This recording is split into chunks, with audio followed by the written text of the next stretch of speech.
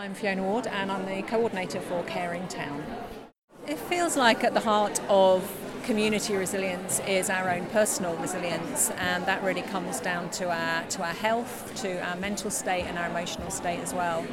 And fundamentally, if we're not connected to each other in a way where we feel cared for and we care for others, then we tend to not feel particularly well or well supported.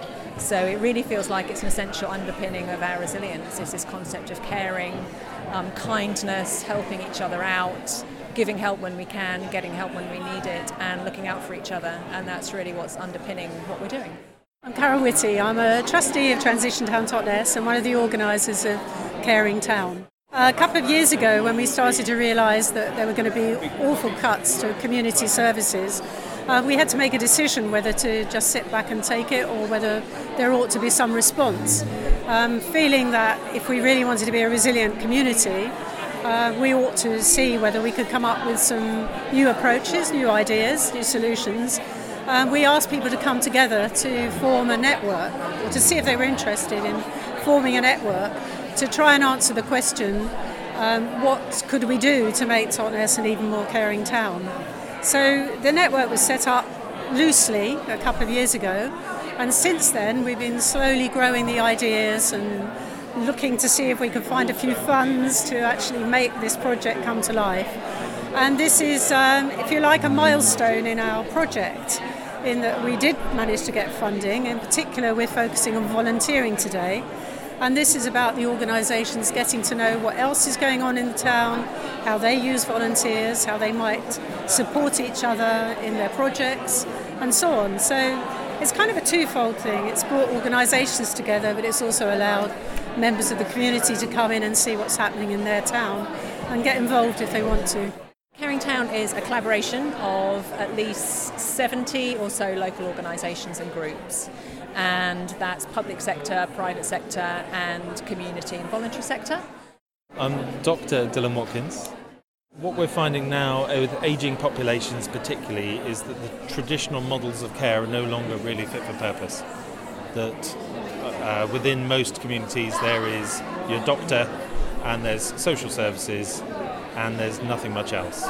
And that when you get maybe old, maybe frail, maybe life changes in some way and you're looking to get some help and support, that those traditional models now just don't really actually help people in the way people seem to want to be helped. There's about 28 organisations here, and it's everything from Young Devon, which obviously supports the younger members of the community, to the jamming station, also working with the younger, all the way through all sorts of organisations that take you through to Totnes Caring, which is the voluntary group that really supports many of the elderly in the community. Yeah, I'm Bob Alford from Totnes Caring.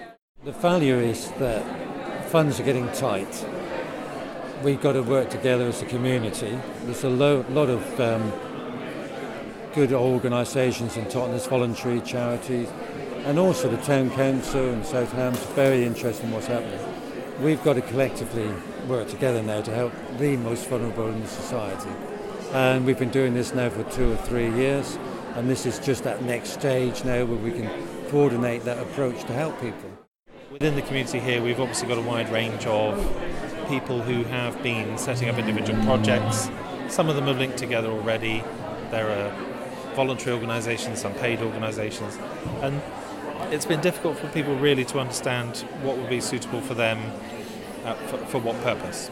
And I think that the aim now of the Caring Town Totnes project is to try and provide an umbrella for all of those organisations, not only to help signpost people appropriately at the right time, but also to help the organisations understand where they fit in the overall structure as well, and with the benefits of that scale, hopefully to provide a degree of support in terms of funding and organisation. I'm Matt, and I'm one of the co-founders of Proud to Be, which is based in Totnes, and we support the LGBTQIA plus community and their friends and family members. It's really interesting meeting different people, and we might be doing a different thing or have a different target group, but actually we're all caring organisations, and we all want the town and the world, in fact, to be a more caring, more compassionate place. So we're all working for the same cause, really. So it seems silly that we're not kind of networking with each other. So, it is really important. I'm Peter Shotton, Chair of Totnes Caring and a Trustee of Bob the Bus. The most important thing about an event like this is that all of the health and well-being providers in the area know what other people are doing. With a reduction in statutory services, the voluntary sector is going to be called upon more and more, and we need to use our resources as best we can. So if we know who to talk to, who to signpost for various things, it prevents duplicating services, and it makes the best use of the resources we've got. I mean, it's invaluable. It really is invaluable. And I guess you could talk to anybody here today, and they would speak so highly of just coming together and understanding what each other's doing. I'm Thea Platt, I'm the Transition Town Totnes Coordinator. I think just the power of people connecting face to face, having the time and space to have conversations and find out about all the different services that are being offered in the area, which you wouldn't normally necessarily know about, because I think the people who are running all the projects in this room are so busy delivering the work that they actually haven't got the time to put their heads up above the parapet and find out what's going on. So just the power of connection and exploring how we can build our capacity and work more effectively together to really build a truly caring town. I'm Caroline and I work for Young Devon, and we're a registered charity. Well, it's been very well organised, the footfall's good, and it raises our awareness promoting services for young people in the area. My name is Jill Lewis.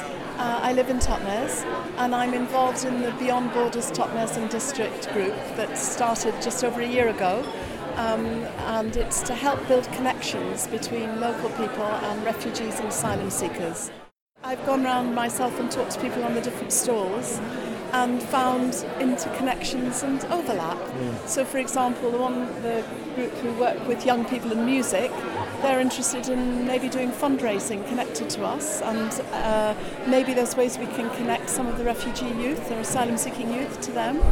We're learning a bit more about what other people are doing and able to make connections so that new possibilities can emerge. Jackie Cousins. I'm here because it's an absolutely wonderful opportunity for networking. Very often we're isolated, doing our own work in our own areas. We know that there are other people out there, but we seldom see them. So it brings people together, so it's really, really important to have these. I'd like to have them more often. We hope to deepen our network. The more we articulate what we're about in terms of communicating, coming up with new ideas, innovative solutions to some old problems and some new problems, we hope that we can deepen that debate, deepen the discussion. But we've also got some very real and quite significant strands of work ahead of us. Setting up a space, which can be an information centre, for people to come and find out about what goes on in their town, and also to offer help and support. But we're also looking at some of the political stuff that's going on with a small p around commissioning, because if we have all these organisations who really know what the issues are within the community, then why not support them in delivering some of the services rather than leaving it to some of the big corporate companies that seem to be moving into health and welfare. We've got many hopes, really. Just feeling the buzz in the room makes you think that if it's a good idea, and it was 2 years ago, it seems an even better idea now. And maybe there's some other lessons to be learned as we go along, which we can share with other groups.